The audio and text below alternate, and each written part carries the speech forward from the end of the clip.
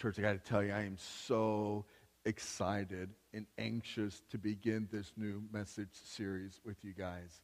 I have longed to do a series through the book of Romans, and I've preached through different parts of Romans before, and they're so powerful. Like, I love it when you get to Romans chapter 12, and it's the application of your faith and how you're supposed to live and what you're supposed to do and what it's all supposed to look like and what it all represents. But the reality is, you can't justly do chapter 12 and beyond without first adequately understanding the theological foundation that sets the whole course of the book from chapters 1 through 11.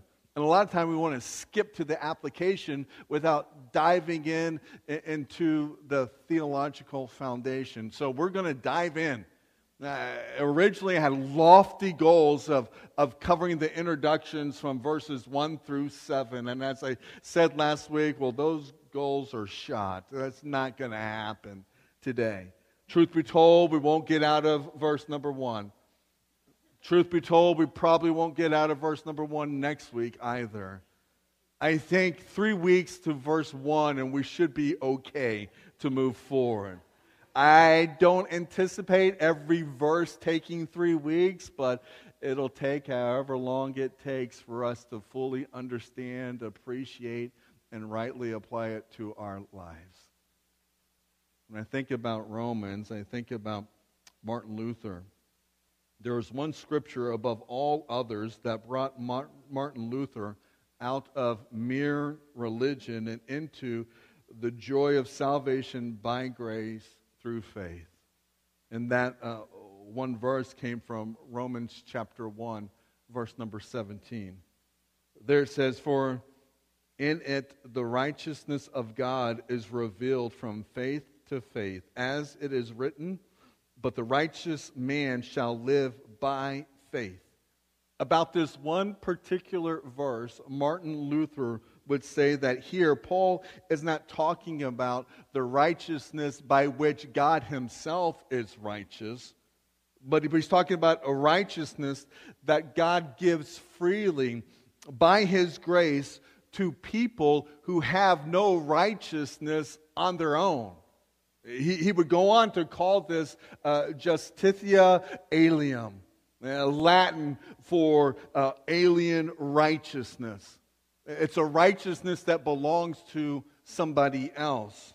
About this, Luther said, "When I discovered that, I was born again by the Holy Ghost, and the doors of paradise swung open, and I walked through." And praise be to God that he did, because that was the foundation from which the Protestant Reformation was born. Then it was on May 24th of 1738 that John Wesley reluctantly agreed to attend a group meeting at Aldersgate Street in London. At this group meeting, they were reading from a commentary from Martin Luther. They were just in the introduction, and as they were reading through some of that introduction in this meeting that he was reluctant to attend, John Wesley says at that point his heart felt strangely warm. He would write in his journal that it was on that day, on that night, it was actually around 8:45 p.m., while he was describing the change which God works in the heart through faith in Christ, I felt my heart strangely warmed. I felt I did trust in Christ alone for salvation, and an assurance was given me that he had taken away my sins, even mine, and saved me from the law of sin and death. So on that day, John Wesley experienced the assurance of his salvation, and he became a catalyst for the great revival of the 18th century. So both the Protestant Reformation and the Wesleyan revival were the fruit of the letter that we're about to study.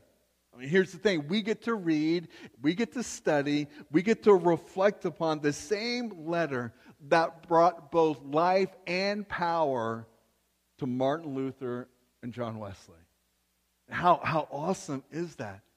Just think that the same Holy Spirit that brought life and understanding into them is available to do the same unto us.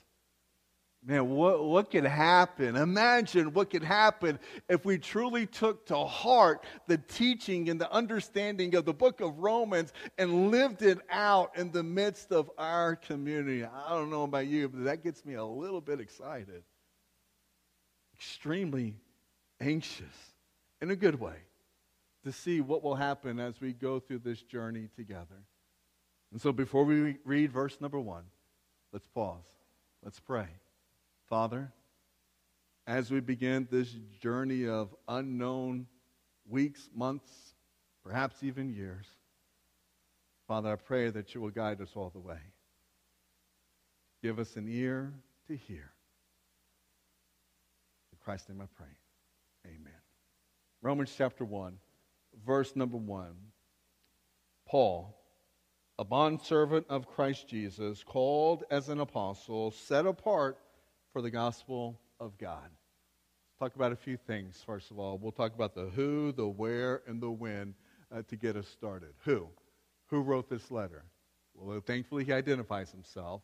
He identifies himself as Paul. There's really no debate among scholars as to the authenticity of Paul being the originator of this letter.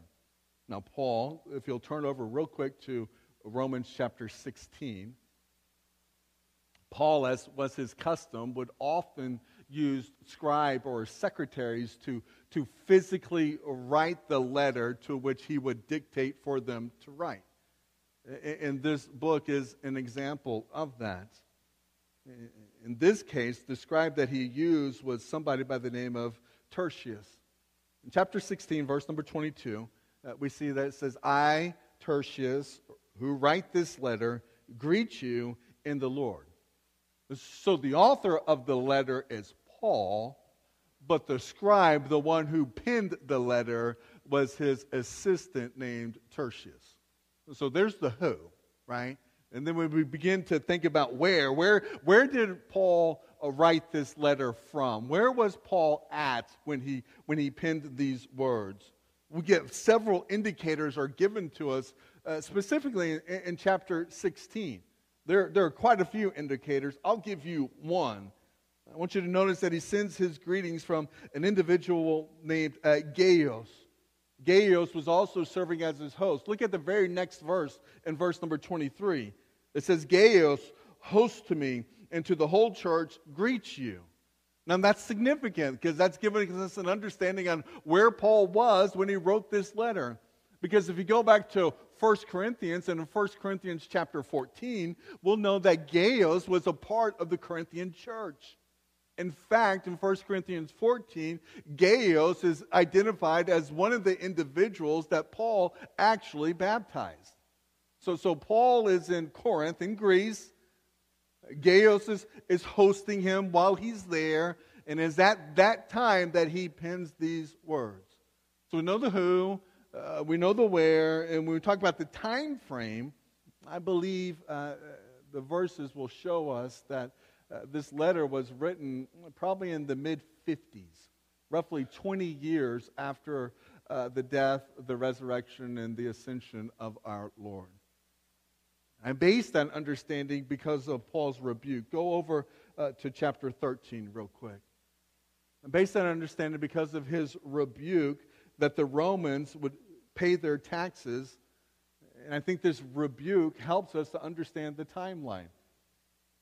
In Romans chapter 13, verse number 6, it says, For because of this you also pay taxes, for rulers are servants of God, devoting themselves to this very thing. Render to all what is due them, tax to whom tax is due, custom to whom custom, fear to whom fear, honor to whom honor. This likely reflects the unrest and the formal protests that were occurring over taxes in Rome under the leadership of Nero. And so this would have occurred prior to AD 58. If you'd like to know a timeline, I think it's safe to assume it's in the mid-50s. So now that we know the who, we get the where, we understand kind of the when. Well, let's look at the what. What is he saying? And in this first verse, Paul is saying, oh, so much. Paul, a bond servant of Jesus Christ. That word bond servant is a Greek word, doulos. Doulos, in my translation that I'm reading from today, in the New American Standard, renders that as servant. Also, if you have the NIV, the ESV, the New King James Version, all render doulos as servant. The only modern translation that I've come across, I'm sure there might be others, but the New Living Translation actually translates it correctly and translates it as slave. See, the correct translation and understanding of the word doulos is not servant. It's actually slave. Ironically, the Greek language has at least a half a dozen different words to describe a servant. And doulos is not one of those words. Whenever doulos is used in the New Testament, or whenever it's used in other secular Greek literature, doulos always and only means slave. And so while the duties of servant and slave may overlap to a certain degree, it is also true that there are distinct differences between a servant and a slave. And think about it. Servants are hired. Slaves are owned. Servant has an element of freedom in choosing to whom they will work and from what they will do. There seems the element of freedom. They can choose whom to go and work for, and they can kind of choose what they want to do. A slave has no choice.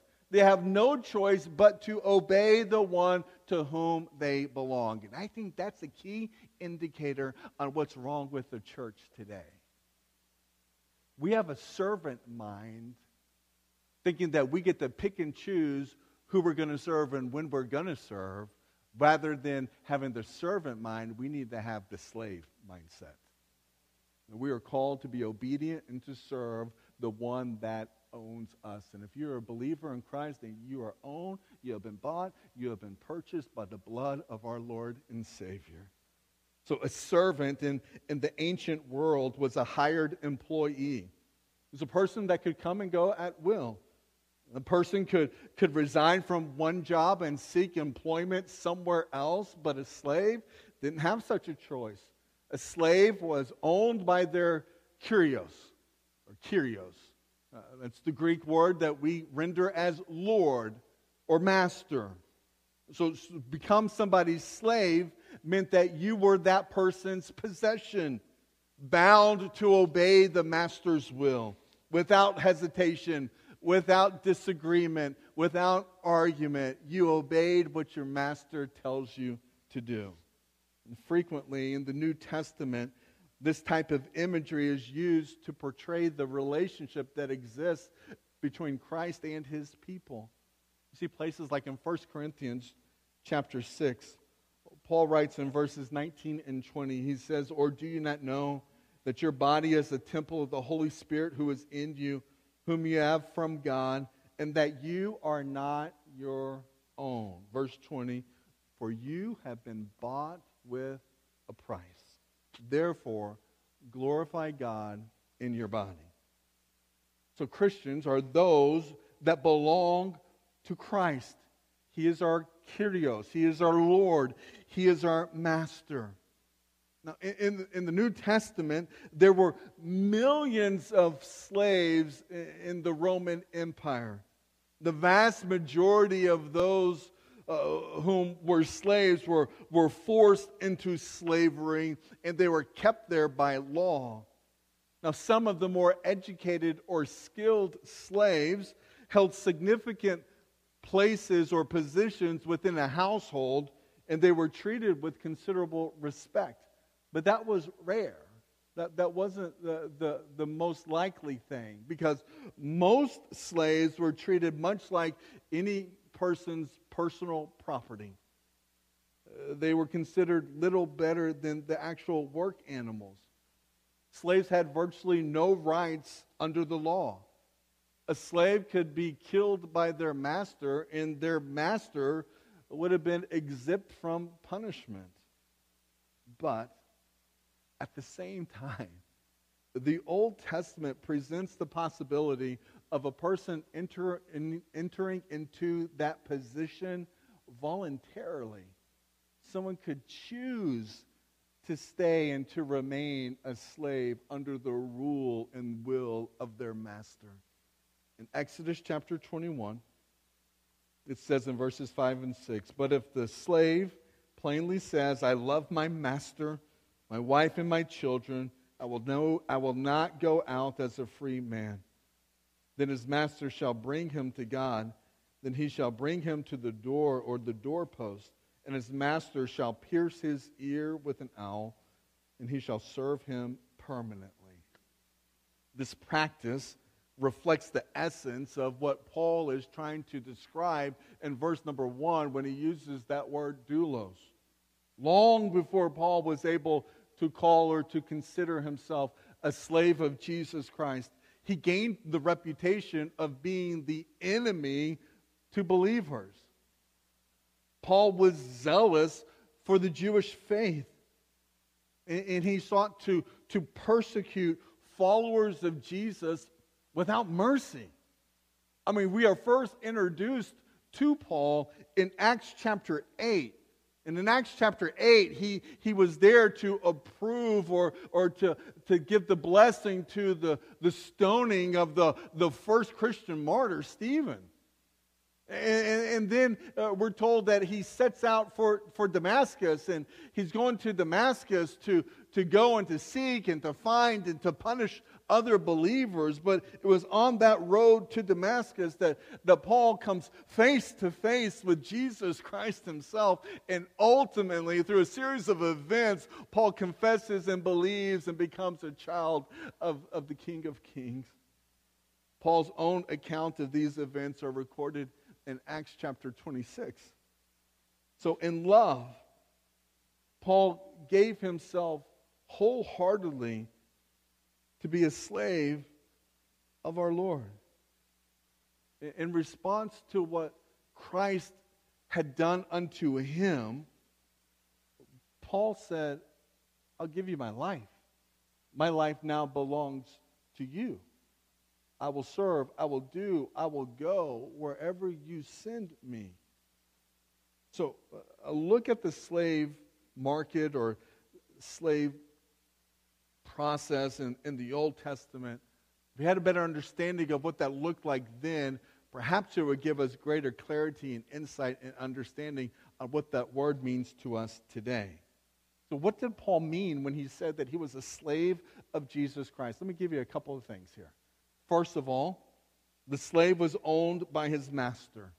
The slave was owned by their master. They were the total possession of their master. That's what Paul meant. Paul understood that he was purchased, he was possessed by Jesus. He writes in 1 Corinthians chapter 6, verse number 20, "For you have been bought for a price. Therefore, glorify God in your body." He had been purchased. He knows it. Jesus had looked upon Paul. He saw his degraded and needful condition. And as Christ looked upon Paul, a most wonderful thing happened. He brings him from death unto life. Paul believes and begins to follow, submitting and surrendering his life, his will unto the Lord. And so we know that the slave was owned by their master. Number two, the slave served his master, and in fact, they existed only for the purpose of service. So number one, the slave was owned by the master. Number two, the slave serves the master, and in fact, their existence was only for that service. A slave was at the master's disposal anytime, any day. And so it was with Paul. He lived to serve Christ and Christ alone, hour by hour, day by day, night by night. I love what Charles Spurgeon has to say about verse number 1 of Romans chapter 1. When reading and studying upon it, Charles Spurgeon wrote these words. He says, where our authorized version softly puts it servant, it really is bond slave. The early saints count themselves Christ's absolute property, bought by Him, owned by Him, and wholly at His disposal. Paul even went so far as to rejoice that he had the marks of the Master's brand on him. And he cries, let no man trouble me, for I bear in my body the marks of the Lord Jesus. There was the end of all debate. He was the Lord's. And the marks of the scourges, the rods, and the stones were the broad arrow of the king, which marked Paul's body as the property of Jesus the Lord. Now, if the saints of old time glorified and obeying Christ, I pray that you and I may feel that our first object in life is to obey the Lord. Gets it. He understands it. He embraces that calling and that expectation in life. And so as Scripture and the voices of church history have made abundantly clear, our slavery to Jesus has radical implications on how we think, how we feel, what we do, and ultimately how we live our lives. Let me give you another truth. Number 3. The slave's will belonged to the master. The slave's will belonged to the master. A slave was allowed no will or no ambition of their own other than the will and the ambition of their master. So they were completely submissive to the master. They owed total obedience to the will of the one who owned them. And knew that he belonged to Jesus. That's why he writes in 2 Corinthians chapter 10 about how he fought and he struggled, and he says to bring every thought captive to the obedience of Christ, because he knew that he belonged to Jesus, and he'd been purchased by him, bought by him. Jesus owned him. So he wrestled and he fought to take captive all his thoughts, all of his will, all of his desire, so that he would please and honor and serve the one to whom he belonged. John MacArthur, in his book that's called Slave, had this to say. He said, true Christianity is not about adding Jesus to my life. Instead, it is about devoting myself completely to him, submitting wholly to his will, and seeking to please him above all else. It demands dying to self and following the master, no matter the cost. In other words, to be a Christian is to be Christ's slave. Finally, can you identify that? Someone help me? Finally, there is something special that Paul means when he identifies himself as a slave of Christ. Paul is saying that he has the highest and most honored position that one person can ever hold in life. So you see, being a slave of Jesus is the highest title of honor that any one of us might bear. Let's face it, the Bible teaches us consistently that we are all slaves. Every single person that's here or watching or listening, every single one of us is a slave unto someone or something. Question becomes, who's your master? What Scripture teaches us. In Romans chapter 6, verse number 16, and 16 through 18, it says, do you not know that when you present yourselves to someone as slaves for obedience, You are slaves of the one whom you obey, either of sin resulting in death or of obedience resulting in righteousness. But thanks be to God that though you were slaves of sin, you became obedient from the heart to that form of teaching to which you were committed. And having been freed from sin, you became slaves of righteousness. So in here, right, you're a slave to something. You are either a slave to sin, or if you have faith, trust, belief, and surrendered your life unto our Lord, then you are a slave to righteousness. We're all slaves. Our slavery to Jesus is not something that is shameful. It's not something that we need to hide or try to conceal or to make apologies for.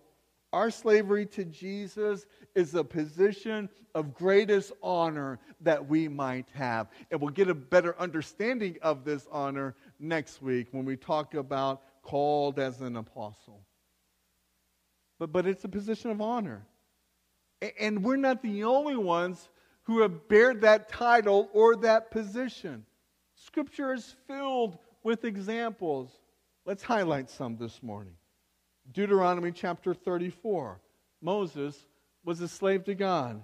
It says, so Moses, the servant of the Lord, died there in the land of Moab, according to the word of the Lord. Now we're making a transition, Greek in the New Testament, Hebrew in the Old Testament, and the Hebrew word there that's rendered as servant is the word ibad. Ibad is used hundreds of times in the Old Testament, and that word carries the same connotation of the Greek word doulos. So we see that Moses was the ibad, the servant, or even the slave of our Lord. You go on and see Joshua chapter 24. It came about that after these things that Joshua the son of Nun, the ibad of the Lord, died, being 110 years old. 2 Samuel chapter 3. David was a slave of God. It says, now then, do it. For the Lord has spoken of David, saying, by the hand of my servant David, or my ibad David, I will save my people Israel from the hand of the Philistines and from the hand of all their enemies. The prophets were slaves of God.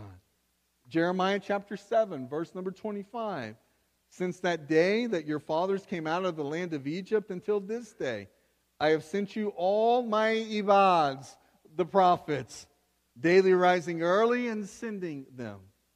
In our text today, we see that Paul identifies himself as a slave of Jesus. But this isn't the only place that Paul identifies himself as being a slave of Jesus. He does it elsewhere in other letters. For instance, Philippians chapter 1. Philippians chapter 1 begins, Paul and Timothy, bondservants or doulos of Christ Jesus. That's the word that's used, doulos. Slaves of Jesus. Titus chapter 1. Paul, a doulos of God, and an apostle of Jesus Christ. I want you to see this theme throughout all of Scripture. James, not only was James the brother of our Lord, James is also a slave of his brother. James chapter 1, verse number 1, James, a doulos of God and of our Lord Jesus Christ. Peter was a slave as well. 2 Peter chapter 1, verse 1 says, Simon Peter, a doulos, an apostle of Jesus Christ. Jude, another brother, slave. Jude verse 1 says, Jude, a doulos of Jesus Christ and brother of James. Why do we take the time to highlight all of those? So that we can understand the company to which we keep. As a child of God, then we are slaves of Christ. And Scripture teaches us that reality. A couple of scriptures. 2 Timothy chapter 2, verse number 24 says, the Lord's doulos, children, slaves, must not be quarrelsome, but be kind to all, able to teach, patient when wronged. That includes us that believe in His Son. This is who he's identifying. Then he says in 1 Peter chapter 2, verse number 16, to act as free men and do not use your freedom as a covering for evil, but use it as bond slaves of God, as doulos of God. This is beautiful. Make no mistake, being a Christian means being a slave of Jesus Christ. We're not as servants who get to pick and choose what we're going to do, where we're going to go, if we feel like it. No, we're called to be His slaves, obeying the will of the Master. Our will is not our will. We have no ambition outside of the will and the ambition of our Lord and Savior. That's what He expects from us. In fact, Romans chapter 10, verse number 9 says that if you confess with your mouth that Jesus is Lord, Kyrios, that's slave language, people. You can't have a master without having the counter component to that master, would be the slave. And that's what we are. So if you confess with your mouth that Jesus is Lord, and you believe in your heart that God raised Him from the dead, you will be saved. The main implication of our confession is that Jesus is Lord, Master, Owner. His lordship is His ownership and His authority over His property. His slaves, you and me. So therefore, this confession that Jesus is Lord, in making that confession, we acknowledge that Jesus is our owner. We are His property. Not only that, do we acknowledge that we belong to Him because we've been purchased by Him, that we also voluntarily surrender our wills unto His, putting ourselves at His disposal. And we accept this as our natural state, and we commit ourselves to unconditional service. Philippians chapter 2 declares in verses 9 through 11, it says, for this reason also God highly exalted Him, Jesus, and bestowed upon Jesus the name which is above every name, so that at the name of Jesus every knee will bow, of those who are in heaven and on earth and under the earth, and that every tongue will confess that Jesus Christ is Lord, to the glory of God the Father. So may you know that the gospel is not simply an invitation to become an associate of Jesus. No, the gospel is the invitation to voluntarily enter into a life of slavery. Slavery unto the King of Kings. In loving devotion, Paul enslaved himself to Christ. He was eager and willing to obey His will. The question I'll leave you with today is, that's good for Paul, but will you? Will you do the same? Will you confess that Jesus is your Lord, your Master? Will you admit that He has the right to rule and reign over your heart, your life, your everything? Will you surrender your will unto His? Will your will now become the will of the Father? And will you serve Him faithfully? Let me ask you this. Do you long to hear the words when the time comes for Jesus to call you home? Do you long to hear those words as He welcomes you into His presence with, well done, thou good and faithful servant?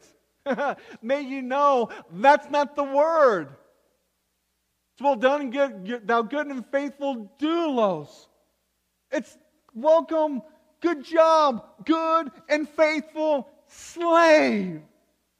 You did it. You did an awesome job. You surrendered your will unto my will. You were rightly obedient to what I had for you.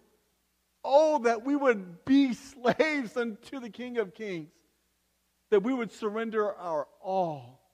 That our first and foremost objection and priority in life but to be obedient to the Word of God and to the will of God. And that's what this church needs. That's what your family needs. That's what our community needs. More important than that, that's what each and every one of us need. Faithful obedience to our Master. May we no longer be a slave to sin. May each and every one of us confess with our mouth that Jesus is Lord. And may we all be excited and eager to obey His will. And may we faithfully serve Him in whatever capacity He's called us to serve until He calls us home. Where will you serve Him? We're going to repeat this question often because we believe that every member, every child of God has a place of service unto our Lord. So keep on praying and asking and discovering what God's place of service means for you. Today, in just a few moments, we're going to wrap it up.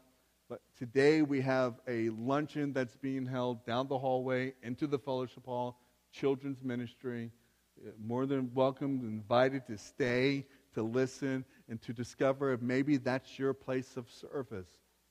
This coming Wednesday night at 5 o'clock, over in the other building, in the kitchen area, I'll be hosting a meeting for a kitchen ministry team that we're trying to get in place for our Wednesday night meal prep and service that we're going to be offering. So if you're interested in prepping and serving, or if you're really interested in cleaning up all the mess, that'd be great. Come and be a part of that meeting at 5 o'clock. But in all of it, may we all understand that if we've confessed Him as Lord, that we belong to Him. And our lives need to start reflecting His ownership over it. Let's pray, church. Father, I thank you. Thank you for these words, the gift of Scripture that you've given unto us. And God, may we not just rush through this study, Father, but may we patiently and eagerly and expectantly and excitedly take it all in, reflecting upon it, and making whatever decisions and changes in our lives that are necessary so that we can live right in this wrong-looking world that we're in. This time of response, Father, I pray as decisions are made, prayers are extended, that you would be pleased by what you see in us. In Christ's name I pray. Amen. We'll spend